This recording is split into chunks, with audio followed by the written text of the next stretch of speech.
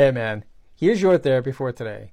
Another way in which I help somebody who is suffering from trauma as a trauma therapist is to utilize and help them learn, teach them, encourage rigorous practice of grounding techniques, mindfulness techniques, things that put them back in the present moment. As you can imagine, when somebody is suffering from trauma, they try to avoid things that might trigger their physiological, emotional reaction or response to things that are happening, and they get transported back to that moment when they were traumatized.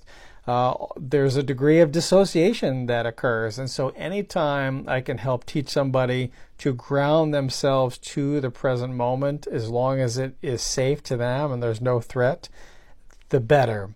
Also, engaging in mindfulness, that's just there's many techniques to do mindfulness to put them into the present moment. So finding ways in which they can be here now and be safe and feel safe is really important, and how I have chosen to help somebody who's suffering with trauma work through it and to have hope that their future can be a little bit better. Thanks so much. I'll see you soon. Shortcast Club.